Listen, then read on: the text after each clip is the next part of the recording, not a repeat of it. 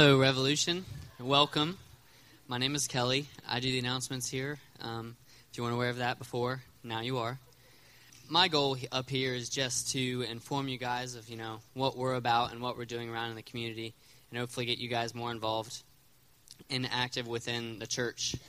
So, a few things that we do. Autumn right here, while she's up in the front, she is leading up our nursery team, and lately we've been getting more and more kids, younger and a little bit older kids. So if you guys could, we'd love you to volunteer your time. And sorry to embarrass you, Autumn. We'd love for you to just take some of your time while you're here to be back in the nursery with some of the kids. So, because we're a little bit short-staffed back there. So if you guys could volunteer, come talk to Autumn, and she'll let you know where she can fit you in the schedule. As we get more kids there, we're going to need more people to help out with that. Also, we have East End ministry stuff. Tuesday nights around 6 p.m., we do the trash pickup, which is, we just go around in the community and pick up the trash. But the goal there is to get involved with the people that living around in the East End, with the two houses that we have in the East End. And hopefully you guys can come out and be a part of that. And hopefully we can make relationships with the people in the East End and get to talk to them and show them who Christ is. And Friday nights we also do East End cookouts. We do the same place. We meet at 706 Campbell at 6 p.m. And also you guys can come out if you're available and just volunteer your time. And hopefully by providing food for the community and going door to door and sharing people the gospel, that we can, shed the light of Christ in that way. If you college students, you guys looking to maybe have a Bible study or something to get involved in, David is walking through us with Galatians. And so every Monday, Tuesday, and Wednesday in Massey Hall at Shawnee College, we're going through the book of Galatians. So if you guys need more questions on that or want to get involved that way, come talk to me, Dowdy, or pretty much anyone else. And there's also on Monday nights, there's an Understanding Addiction group. If you guys want to know more about that, there's some flyers on the back table back there. What it basically is, if you or a family member, someone that has some kind of addiction, you can go and to this meeting and you can learn more about that. Hopefully understand what they're going through, so you're able to be some support to that person. And Free Market is coming up. It is the 15th of November, I believe. And what that is basically this, it's Free Market, this open thing where people can bring in clothes, furniture, toys.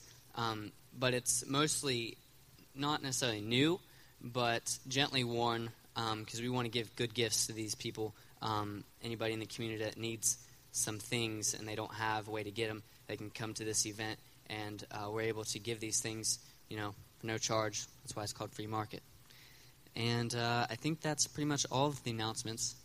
So my job's almost done. If you guys want to get up and greet each other, it's almost Halloween season, so maybe talk about your favorite costume as a kid, or maybe even your favorite candy, because candy's always a good thing. So, greet each other, guys. What's up, Revolution? What's up, man? Let's do that again. That was awful. What's up, Revolution? Yeah, that was good. Sometimes whenever they don't play the music, for whatever reason, I like to just sit on that chair and watch you guys, because I'm a creep. And anyone else got people watching at Walmart? No one? You don't even need a dime. For the record, if any of you guys are single, take a woman out people watching at Walmart. It'd be an unforgettable date. She'll fall in love. That's what I'm telling you. I didn't do that to Autumn or anything. I wasn't willing to take that kind of dice. But a roll of the dice. But if you don't care, go for it.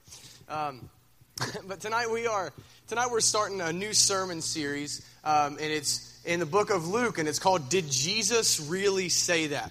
So what we're going to be doing starting tonight, we're in the first chapter of Luke. If you guys want to turn there in your Bibles, you can. It's going to be a minute before we get there.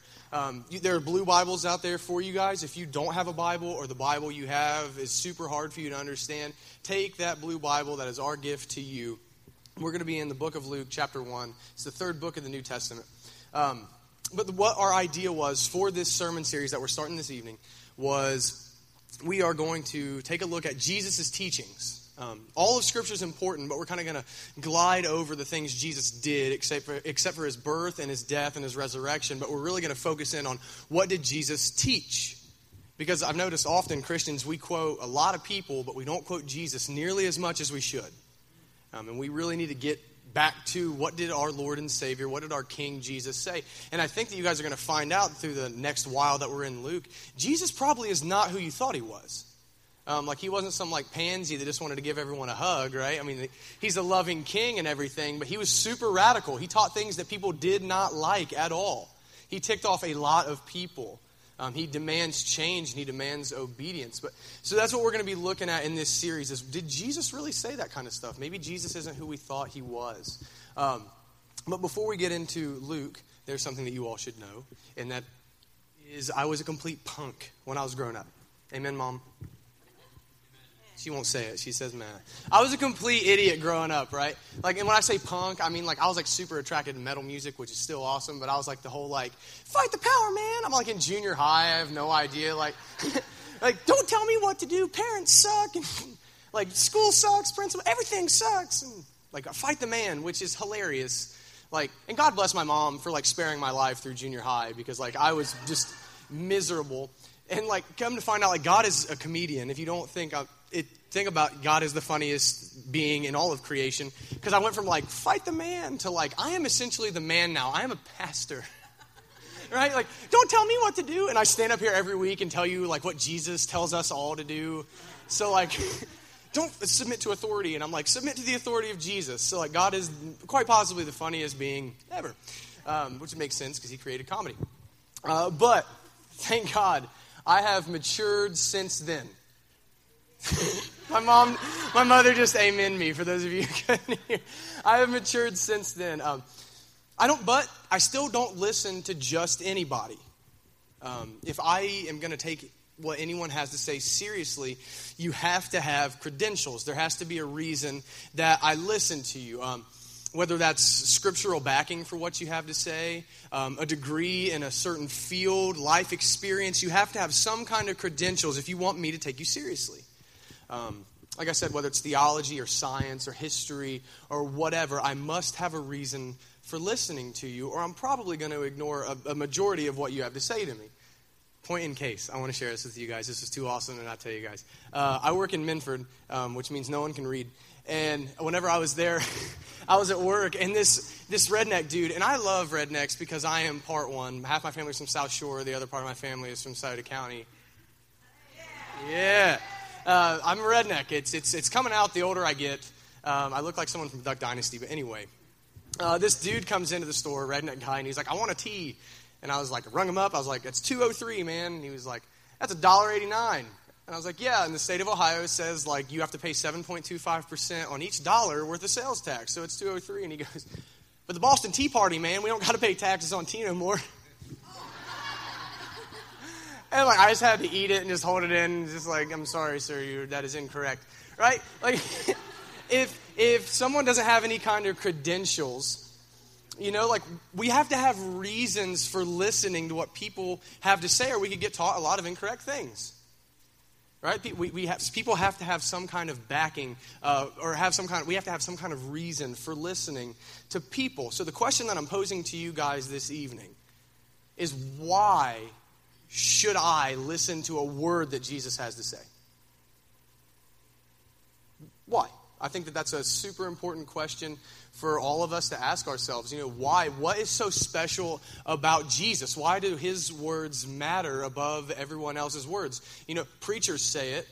Some of you may have heard it growing up that Jesus is super important, but why? I don't know if you guys know this or not. Jesus was from a town called Nazareth, which is a lot like Minford. It's in the middle of nowhere, right? So I'm not saying that this is true, but if Jesus is just some redneck from Nazareth, why should I listen to a word Jesus has to say? It's a fair question to ask. And if we're going to be spending a fair amount of time in Luke, this is a question that needs answering, because our answer to this question will determine how seriously we take what Jesus had to say. All right, so before we can hop into Luke, we got to talk about some Old Testament stuff. I'm a history nerd. Anyone else like history? Yeah. The rest of you are going to suffer then. All right, we're going to hop into the Old Testament for a minute, and I'm just going to give you guys a general overview of a couple of things. There's these things in the Old Testament and the New Testament called covenants. All right, and covenants are promises. They're like legally binding contracts that you can make with one another, like the covenant of marriage, or what we're talking about is a covenant that God makes to somebody that I'm going to do this. And God doesn't lie, right? He's a being of supreme benevolence. That just means he's all good. So he's not going to lie because lying is immoral. It's against his nature. So he's bound to his word because he is good. So covenants. God makes two that you guys got to know or you're not going to understand anything that I'm going to talk about in this first chapter of Luke. God makes two covenants. One is to a dude named Abram that we find out is Abraham later. It's in Genesis chapter 12. God rolls up to Abraham and says, hey, I want you to leave your land. I want you to leave your family, and I want you to move to a place that I'm going to tell you where you're going to go. And I'm going to make your descendants as numerous as the stars, and I'm going to make a great nation out of you. And then I'm going to bless all people through your offspring. I'm going to bless all nations, all peoples, people from every tongue, tribe, nation, whatever, are going to be blessed through your offspring somehow. So God makes that promise to Abraham. All right, and then we see the nation of Israel springs up before Jesus is born in Luke. So God's kept good on the first bit of his promise, right? All Jewish people can trace their lineage back to Abraham and Abraham's sons. Right, so God kept true on that. And then God actually made a second covenant with a king named David, who has the coolest name in the Bible aside from Jesus. In 2 Samuel 7, God makes this covenant with David. And David is a descendant of Abraham. He is the king of Israel. And he says to God, I want to build you a house. I want to build you a temple. And God is super good at playing on words because he made them.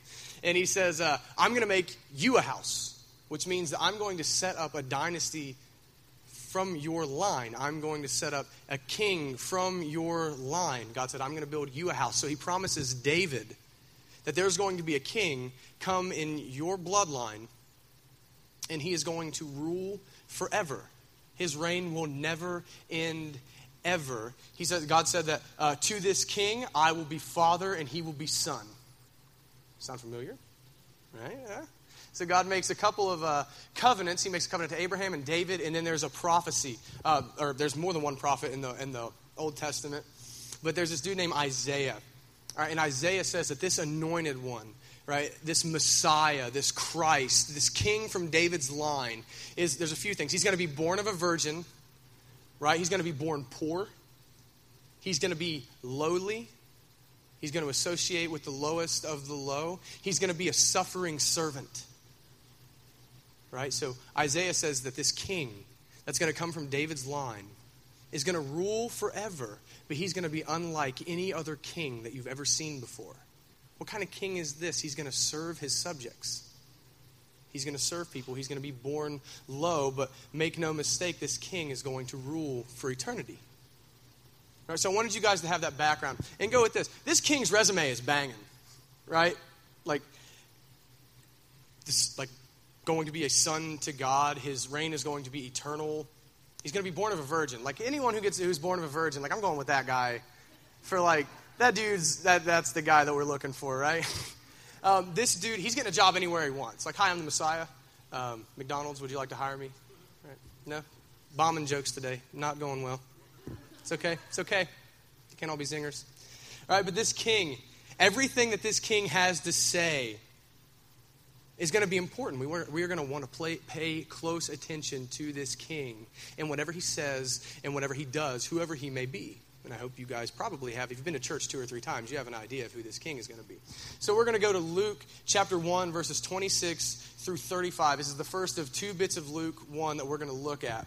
And I thought really hard about making you guys sit through me reading all 80 verses of Luke chapter 1. And my sister told me not to because she thought that'd be a bad idea. So you can thank her later. But Luke 1:26 through 35. Luke writes, in the 6th month of Elizabeth's pregnancy, God sent the angel Gabriel to Nazareth, a village in Galilee, to a virgin named Mary.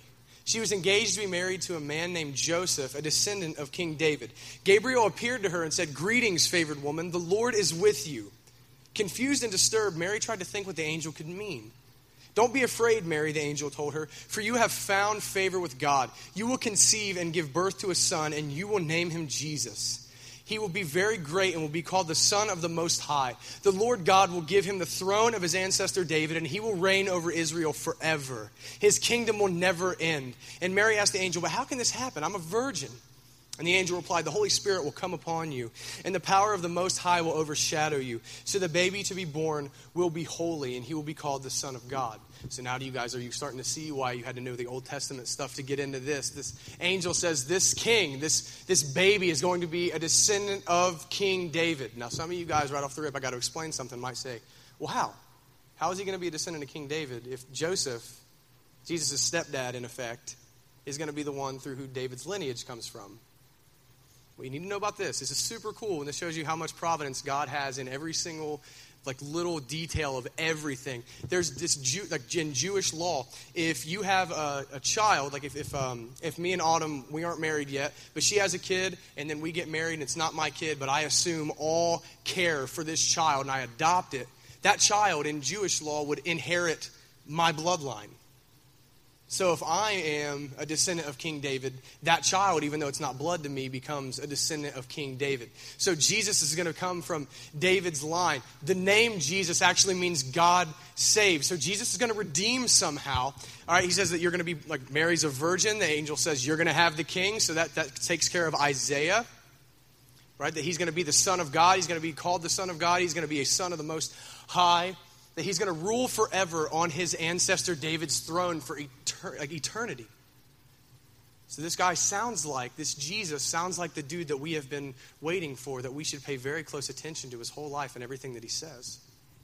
All right, and then we're going to go to Luke 1, 68 through 75, and we're going to check out Zechariah's prophecy. It's called the Benedictus. It's kind of a cool thing. I'm a nerd. I think Latin's kind of cool, though I'm not Roman Catholic. But Zechariah, if you guys don't know who that is, that's John the Baptist's dad. Right? He's a lover of God. He's a priest in the temple. Solid dude. So he knows about Jesus. He knows that Mary is pregnant with Jesus. And the Holy Spirit comes upon him and he begins to prophesy. He begins to link things up in his mind under the influence of the Holy Spirit. And he says, praise the Lord, the God of Israel, because he has visited and redeemed his people. He has sent us a mighty Savior from the royal line of his servant David, just as he promised through his holy prophets long ago. Now we will be saved from our enemies and from all who hate us. He has been merciful to our ancestors by remembering his sacred covenant, the covenant he swore with an oath to our ancestor Abraham. And we have been rescued from our enemies so we can serve God without fear in holiness and righteousness for as long as we live. So Zechariah understands. He begins to see who Jesus is and what God is doing. He pieces it together. He says, the Savior has come. Jesus is going to be the one to redeem God's people. That God is going to bless all nations through Jesus, because he says God remembered his covenant to Abraham, the oath that he swore to Abraham. Jesus is going to bless all nations somehow. So Zechariah pieces it all together. That this king from the line of David is going to bless everyone. That Jesus is the promised king and the promised offspring of both covenants. He is the guy that we've been waiting for hundreds of years to redeem God's people. So what? I spent a lot of time explaining a lot of things, looking at a couple of passages of Scripture. Why does this matter for any of you guys? What does it matter that Jesus is this prophesied king, this prophesied offspring of Abraham that's going to bless all nations? Well, there's a couple of things that I want you guys to consider. The first one, and I hope that you guys really will think about this. The first one, because he is the promised offspring of Abraham, that's going to bless all people, that means that this king's kingdom is inclusive. All peoples, all tribes. Jesus does not care about your background. He does not care about your race. He does not care about how much money you have. He doesn't care about your culture. He doesn't care if you were raised in church. He doesn't care if you've never set foot through the doors. He doesn't care if you're an addict, a recovering addict, if you've never touched drugs in your whole life, whatever. He wants people from every background. All people. That's who Jesus has come for. Whoever will believe. He's opened this up to anyone. So I think what that means for us, just something that you guys can take and apply this in your life. And this is something that I have to reiterate to myself all the time, especially living in the East End. If Jesus' kingdom is all-inclusive because he is the offspring of Abraham, then we must be all-inclusive in everything that we do. We do not get to pick and choose who we love. We do not get to pick and choose who we serve. We don't get to say, I want to help this person, but not this person because they're not like me, or I feel like this person has done something unforgivable, or whatever it is.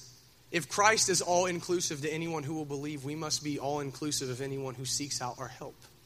We must be willing to tell anyone, I want to be your friend because I did not deserve this king to want me in his kingdom, but he brought me in anyway. So we cannot be, there's no room for discrimination in this kingdom because Jesus did not discriminate. This is for everyone. So that's something that we need to take to heart. And the second thing that matters, and this is one that I want to hammer in on. Because Jesus is this promised king, then there are none like him. Ever. There never will be, and there never has been. He is the only true king. He is God himself. And if that is true, then we, Christians, those of us who trust Jesus, are his subjects. If he is the king, we belong to the king. We are citizens of his kingdom. So our allegiance to him trumps everything. All of our desires. Jesus is king over all of them. Everything that we want to do, every plan that we've ever made, everything about us, I don't know how else to say it, gets trumped by the fact that Jesus' word is law now because he is king. Whatever he says, even if I don't understand it immediately, his word is law. He is king. I do as he says. What he says matters and is going to hang all important in my life. You know, he deserves our respect. He deserves all glory. He deserves reverence. He deserves everything that we have, including our obedience to the words that he says. This is why I pose the question, why does it matter what Jesus said? Because he's king. He deserves our obedience. He demands our obedience, especially if we are members of his kingdom. But I want you guys to know this. Jesus does not just some iron-fisted dictator like Fidel Castro or like Saddam Hussein. I'm not lumping Jesus in with those dudes. Right? He doesn't just rule with power, but he rules in power and love. Don't forget, we talked about Isaiah said that he is going to be a suffering servant, and we're going to see that. So this king, his whole earthly life is poverty. His whole earthly life is being low.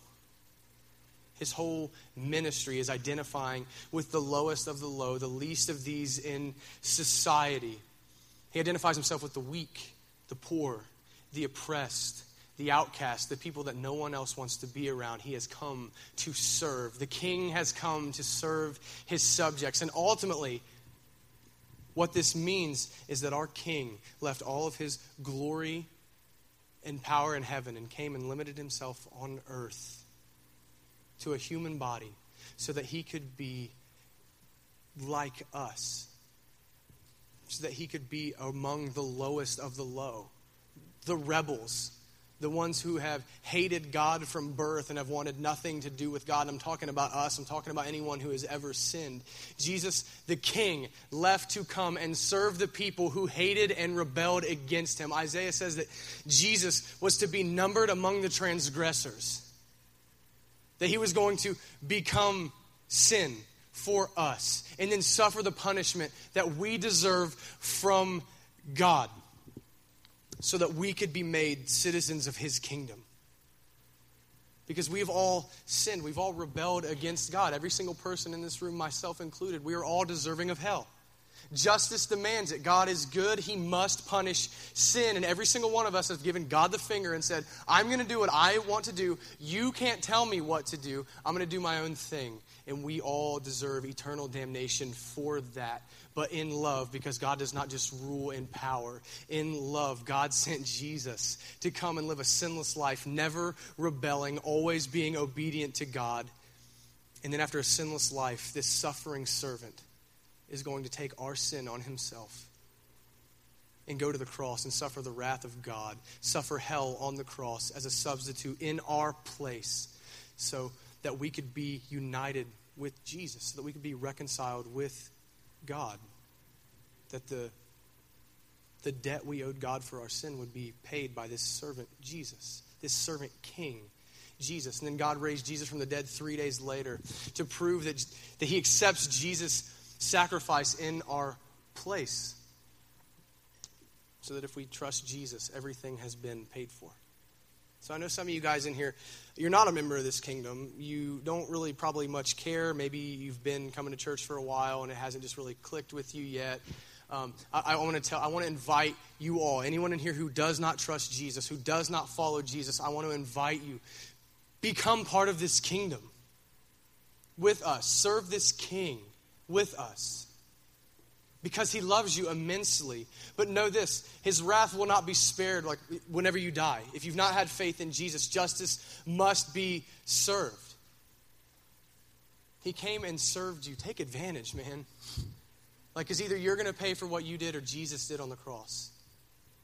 So if you guys want this explained to you more, come see me after the service. I'll be up here on stage. Or if you guys want to pray with someone, or you guys want to just know more about what it means that Jesus died in your place and what it means to be a member of this kingdom and serve Jesus out of love, then there'll be a couple people over here too during worship by the couches that will talk to you too. We love you guys. We want you guys to be a part of this family.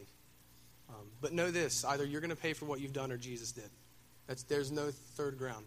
That's it. Those are your options. But for Christians, right? For those of us who have placed our faith in Jesus, that are citizens of this kingdom, go with me here. Zechariah said this. He says that we have been saved so that we can serve God without fear, in holiness and righteousness for as long as we live. God saved us so that we could serve him.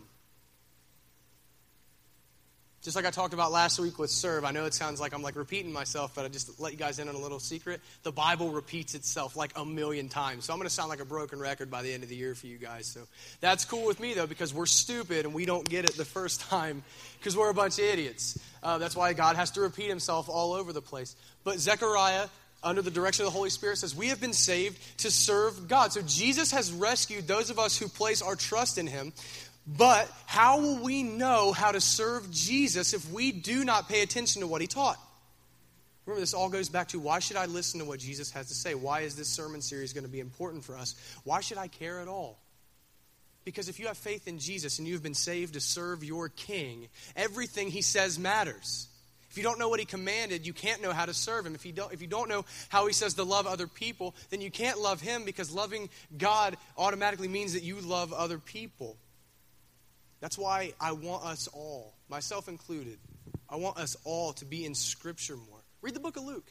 You can read it once a week if you want to. I know some churches that have done that, read it once a week for 2 years while they were in the sermon series Luke.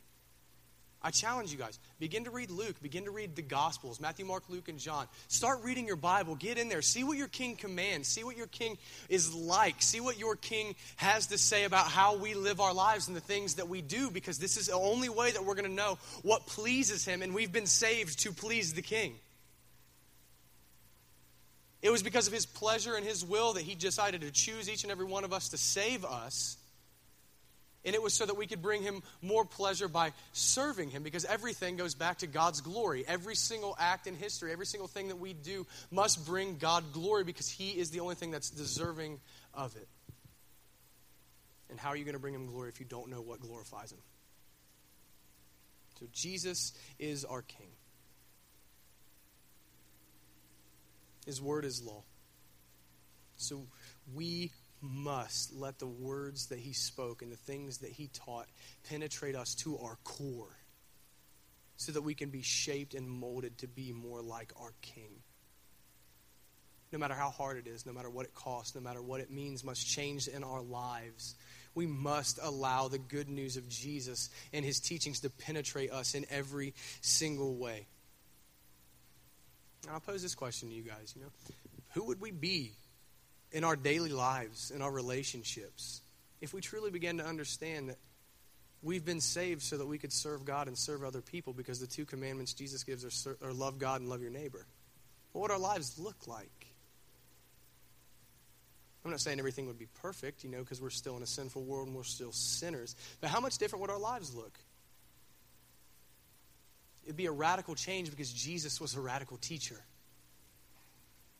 It'd be a radical love that would begin to show other people. You know, how much more would those around us and in Scioto County and at Shawnee State University, how much more would people begin to understand the love of God because we have taken the time to show it to them, because we understand that we have been saved to serve our King and to serve people because our King demands it. It's like earth-shattering, the things that would happen in our lives if we begin to take Jesus seriously. So I'll leave you guys with this. Let's leave here, determined to listen to the King that we love, to take his commands seriously, no matter how hard they are.